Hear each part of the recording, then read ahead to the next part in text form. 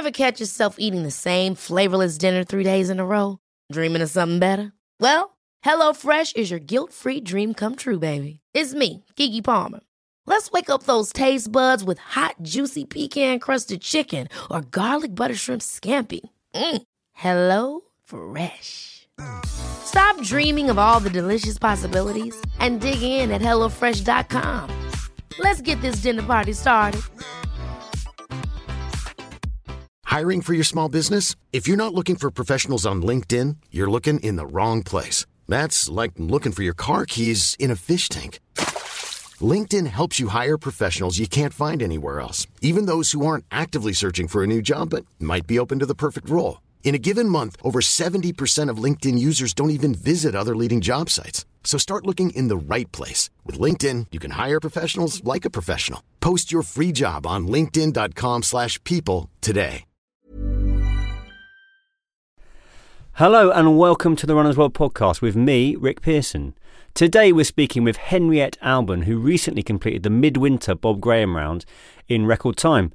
So lots of you will be familiar with the Bob Graham round, but it's a kind of classic English round in the Lake District. Very, very difficult to do in any weather, but Henriette did it in December, sort of contending with snow and wind and ice, and she did it faster than any man or woman. So it's an amazing feat, and she comes on and talks a little bit about the round itself, but also, which I think will be useful for a lot of people listening, just how to train for a really hilly event such as this, or hilly challenge.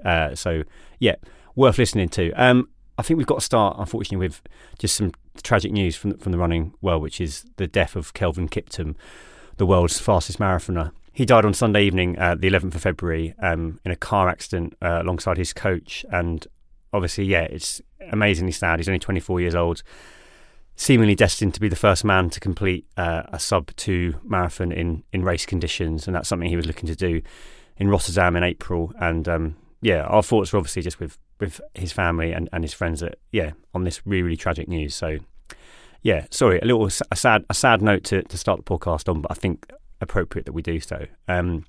We've had a letter in actually from a listener called Patrick Arminio, and he said he'd like to hear an episode with tips about training for an uphill marathon. Last year I tried this one, which is the Jungfrau marathon, which is one of the hardest marathons in the world. Essentially it kind of starts off flat and then just goes up for about 13 miles. Ends up a mountain in Switzerland, I believe.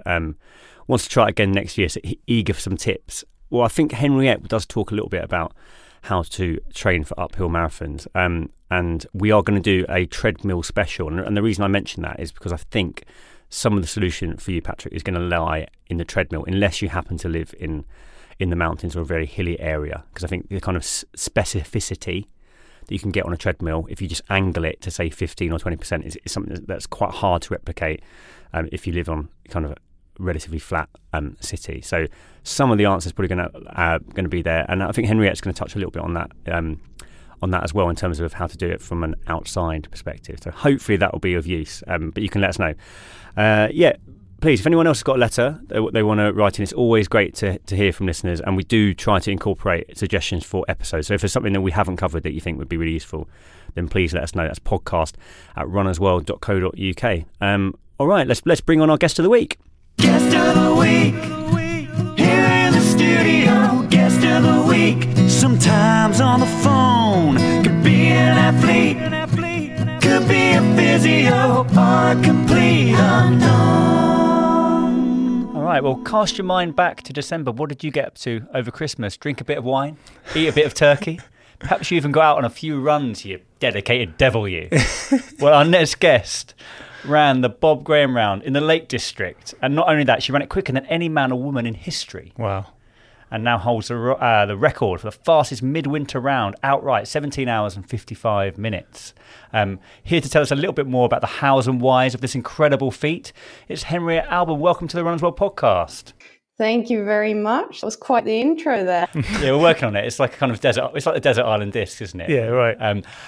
Can you tell us a little bit about, for those who don't know who you are, tell us a little bit about your running history? Yeah, sure. So I just turned 33 actually, and Congrats. I've been dabbling in the traveling scene for a good 10, 15 years now, I think. Sort of just started off as a fun hobby, easy way to get out, stay fit and sort of train.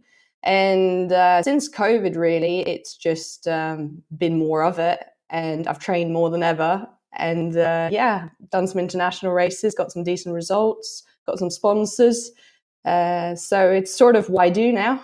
Amazing, yeah. I love that sort of. I mean, as a silver lining of lockdown, the stories of those people who found running and really like lent into it and have now like made it. I mean, part of their lives for those general bods, and then for the people who've made it into a career. It's pretty amazing, isn't it? I know, compared to our lockdown story, Ben. Yeah, very limited. Very limited. So, what attracted you then to the Bob Graham round? Obviously, it's big news in the fell running community, but you're based in Norway, aren't you? So does it have a kind of international appeal as well, do you think? I'd say it certainly does. I'm Norwegian, I'm based in Norway. I'm married to John Albon, who's English, and I also studied at Bath University and lived in the UK for 4 years. So I've certainly got a connection to the UK and sort of fell running scene out there as well. But our neighbour, Killian Jornet, he had a crack at the Bob Graham. Oh, yeah. That guy. Oh, all right, yeah. That guy. The guy who runs up mountains quite a lot. Yeah. Oh, the Everest guy. Yeah. And everything else. The Everest guy, yeah. He does that too. Yeah. Yeah. No, he lives in the same area and he had a crack at the summer round a couple of years ago. And I mean, I've just been in awe at Beth Pascal and Jasmine Perez's times on the summer round as well. So it's always just been on my radar. And I've done quite a lot of trail races, well, for the past 10 years, really. And I was sort of about to end my trail running season in 2023. And then I thought to myself, I want to do one more thing, be it a race or a personal project or something. And then I thought back to what trail running, things have really excited me in the past couple of years. What have I really enjoyed? And I realized it wasn't actually necessarily the races. It was actually more the sort of FKT personal projects, go out, have an adventure, and experience something a bit more unique. So then I started considering different sort of routes that I could do. And it turned out that we were going to the UK to see John's family the week prior to the 19th of December when I decided to do the Bob Graham round. But it sort of just worked out timing-wise as well. That's amazing. And then I realised there's such a thing as a midwinter round starting on the 18th. So the timing's just lined up perfectly. And I thought, you know what? I'm really excited about doing this. It gets me super fired up. I'm going to go for it and have a crack at the midwinter Bob Graham round. Amazing. I kind of like... I like the spontaneity to this attempt. Like, I feel like you could correct me if I'm wrong, but it feels like you had an idea of what it was that you wanted to do, but it was kind of like picking and choosing, and the time of the year just meant that this was the one that came there. How spontaneous was it? Do you know the round? Have you recce'd some of it? Like, were you going in completely like blind with a guide? Like, how did you sort of work out how to approach it? So I was sort of looking at things to do end of October, and I think it was very early in November that I decided to do the midwinter round sort of mid-December. So yeah, it was 6 weeks before I sort of went, right, I'm going to do this. Wow. So definitely quite spontaneous for sure. I then contacted some people that I knew in the lakes and quickly understood that this isn't something you just rock up to sort of have a go at. You need to do the wrecking. You need to get to know the locals. You need all the paces to help you on the day itself as well. So I actually ended up sort of just traveling out there mid-November, doing a recce route, meeting up with some runners and some people who'd be willing to support me on the day. And as it turned out, that was invaluable, super important for the actual attempt itself. And I think if I hadn't done that, I wouldn't have set the time I did in the end. What were the conditions like? I mean, I've walked in the lakes, done some running, but only in the summer months, and it can get pretty wild even then in kind of July, August. Like, what kind of weather did you have to kind of contend with in mid-December? Yeah, so I mean, going into the attempt, I was ready for anything. I was ready for sort of, minus degrees, snow on and a frost, or just like rain, wet, sloppy conditions. It turned out that I got the rain in the end and the wind. So, yeah, it was a very wet and windy affair.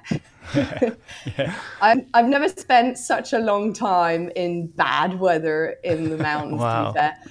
It was the wind that got to me the most in the end. I just felt like I was constantly being blown over. And at one point, me and my crew were being blown over. So I did get quite worried about the whole situation at that point. But yeah, no, we definitely had some weather, but it wasn't super cold. It wasn't snowy.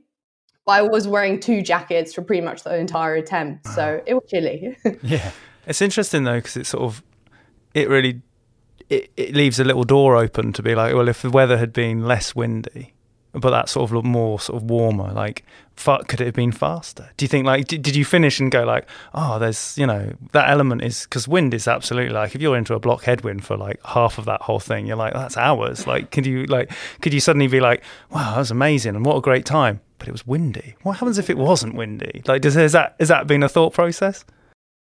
Definitely. But I do feel like when you attempt a midwinter round or a winter round, it's not so much about necessarily setting the fastest possible time that you can.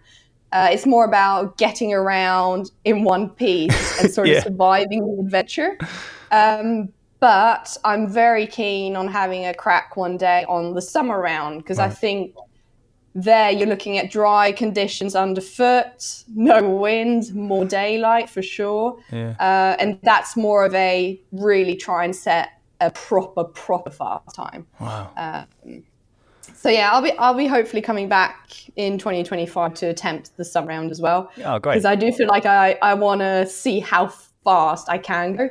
But I was very pleased with my time for the midwinter round. Yes. Incredible. And there's definitely room to shave time off because it's such a conditions game. If you have, no wind, no rain, it's dry underfoot and great. It's where you are in Norway, is there an equivalent kind of race? I'm just sort of interested in terms of like where you're racing at home. Are there rounds or an equivalent courses that you have eyed up in terms of like that we wouldn't know about? Because we can talk about the Bob Graham and know all about it, but you'll be like, oh, there's something equally as challenging here that that people should try.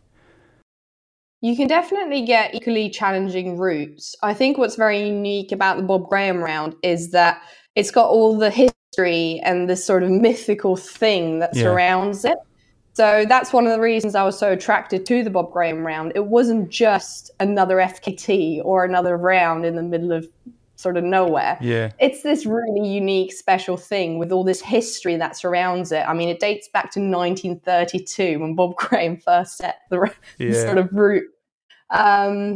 So yeah, you can definitely get equally challenging things in other places, but I think the Bob Graham is more than just sort of a time and a place. Yeah.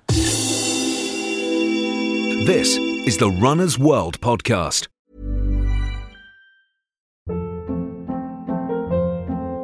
Hold up. What was that? Boring. No flavor. That was as bad as those leftovers you ate all week. Keke Palmer here, and it's time to say hello to something fresh and guilt-free. Hello Fresh. Jazz up dinner with pecan-crusted chicken or garlic butter shrimp scampi. Now that's music to my mouth. Hello Fresh. Let's get this dinner party started. Discover all the delicious possibilities at HelloFresh.com.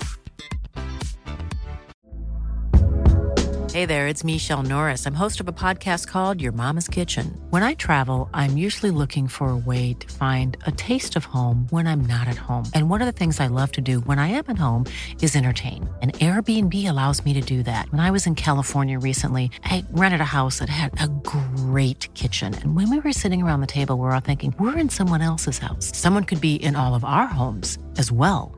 If you have a home, but you're not always at home, you have an Airbnb. Your home might be worth more than you think. Find out how much at airbnb.com/host.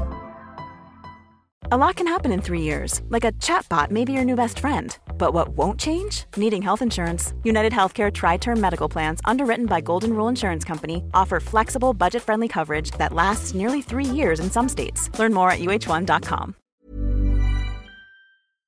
Let's talk about training then, I'm going to say that most of our listeners are probably never going to do a midwinter Bob Graham. You can email in and let me know if I'm doing a disservice there. I'm including myself. But if you want to train for, let's say, something that's really hilly, a really hilly race, what are some of the things that you would recommend people do? I think the most important thing when you're faced with a lot of hills in a race is to get your legs resilient and used to sort of moving both up, but also very importantly downhill. Because when I did the Bob Graham, for example, I didn't mind the uphills. They're comfortable on your legs. It's run downhill that can really, sort of screw with your knees and your ligaments and your quads and what. So it's really important to incorporate that aspect in training. Just like you do uphill intervals, you can do short downhill intervals to get your legs more resilient and fatigue resistant in a way to the downhills.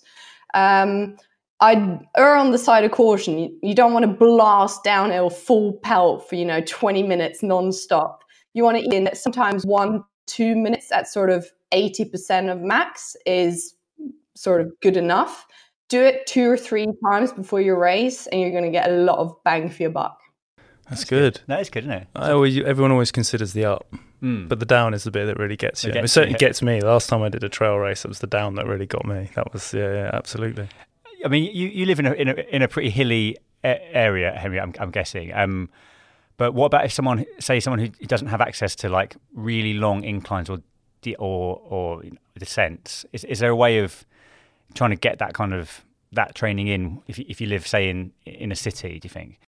So if I lived in London, for example, which I did do back in the day, first of all, you can actually, if you look around, you can find smaller hills most places. So first off, check around because you'll be surprised what you can find. But do that. If you cannot find hills, I recommend jumping on a incline treadmill to do uphill intervals. And what I would then try is maybe every other weekend or at least a couple of times before your race, travel slightly out of where you live to get some natural hills to train on. It's definitely worth doing it because you're just going to have a much better time come race. So I would try and incorporate some natural hills because otherwise you're in for a shock for a long day. A long day, yeah. I've been there. I didn't sign up for this. Are you a gym goer? Do you find, are you a sort of a strict strength and conditioning kind of runner, or do you let the sort of natural environment hone your skills? I'd say I'm actually a gym goer. I do go to the gym twice a week to do sort of upper body strength and maintain muscle mass. Yeah. And I quite enjoy that.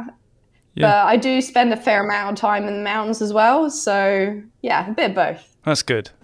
Are you, because I know a lot of people who are very good trail runners and are in the kind of environment you are, they'll do a lot of skiing in the winter. Is that something that you and John do, or you just try and keep it as specific as possible and all your kind of long outings are actually running based? I just came in from a 4-hour ski. There we go. There you go. Yes. Yeah, no, we do a lot of ski mountaineering in the winter, partly because we think that if you run too much over a long, long time, you're just grinding your body down. So we like to give our bodies a bit of a rest, cross-train, be it biking or ski mountaineering, and just finds that it sort of resets the body in a nice way so that we're able to push a bit harder when it does sort of come running season again. So you might do like the equivalent of like a long run on a bike, for instance. Do you think is that something you think people can potentially swap in, swap out if they're feeling the kind of grind of lots of running?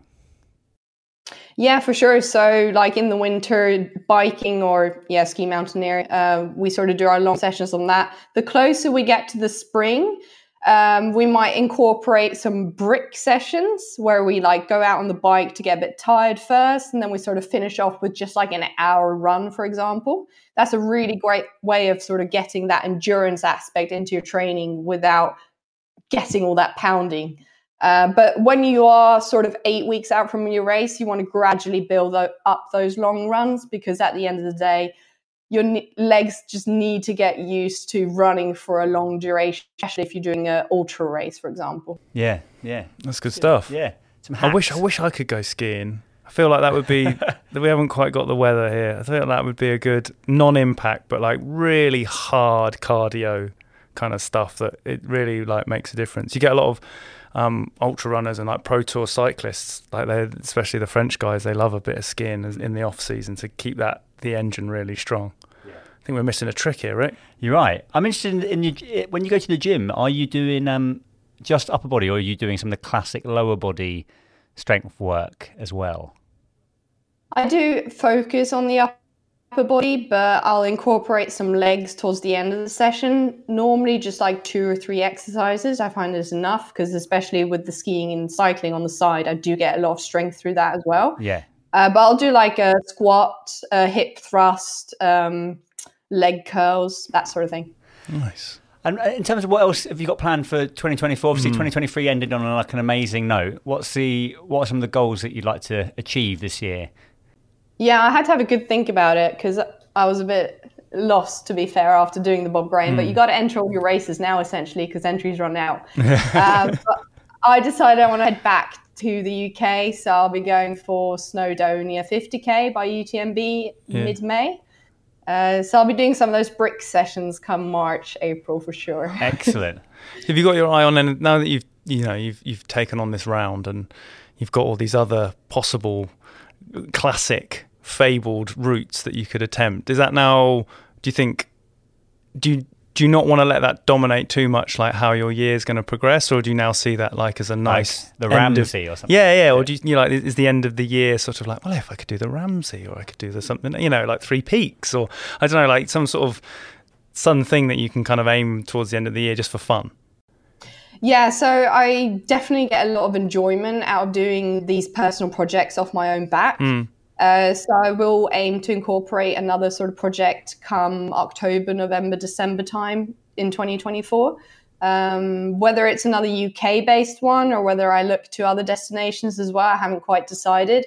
But yeah, I will for sure be incorporating that as well, because I think, well, at least with myself, I can get a bit too bogged down in the sort of racing world. Yeah.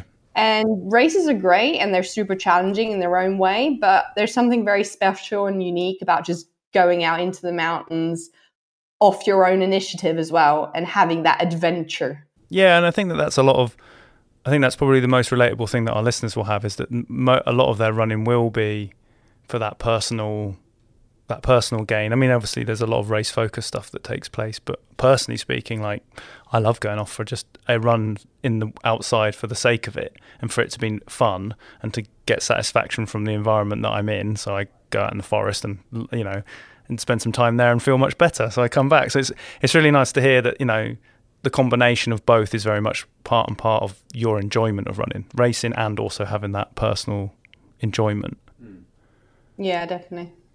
Henriette, thanks so much for your time and coming on the podcast. If people want to find out more about your running, your racing and running adventures, you're online, aren't you? Where could people go? Instagram is probably where I update the most and sort of keep my followers updated on race plans and personal projects and training. I also have an app called Albon app with my husband, John Albon, which is like a training platform, so you can check that out as well. And like the majority of runners, I'm on Strava. So. There we go. Hey, we had a runner on who'd used the app. Oh, the Albon app's meant to be absolutely amazing, yeah. We had a pro on who'd just done something fantastic, who'd used the app. So there we go. I can't remember, but there you go. It was either, yeah. But we'll have to go back through. Was it Elsie? It might have been Elsie Davis, yeah. Oh, yeah. There we go. She's a good runner, and she's using the Albon app. So there you go. She's okay. Yeah, great. Henriette, thank you so much. Yeah, thanks for your time. Best of luck with all your running in 2024, and congratulations on the record for the midwinter Bob Graham round. Thanks very much, and thanks for having me. Thank you. Thanks very much. So that brings us to the end of this week's Runners World podcast. A huge thanks to our guest Henriette Albon, and to you, of course, for listening. We'll see you again next week. Ever catch yourself eating the same flavorless dinner 3 days in a row? Dreaming of something better? Well, HelloFresh is your guilt-free dream come true, baby. It's me, Keke Palmer. Let's wake up those taste buds with hot, juicy pecan-crusted chicken or garlic butter shrimp scampi. Hello Fresh. Stop dreaming of all the delicious possibilities and dig in at HelloFresh.com. Let's get this dinner party started.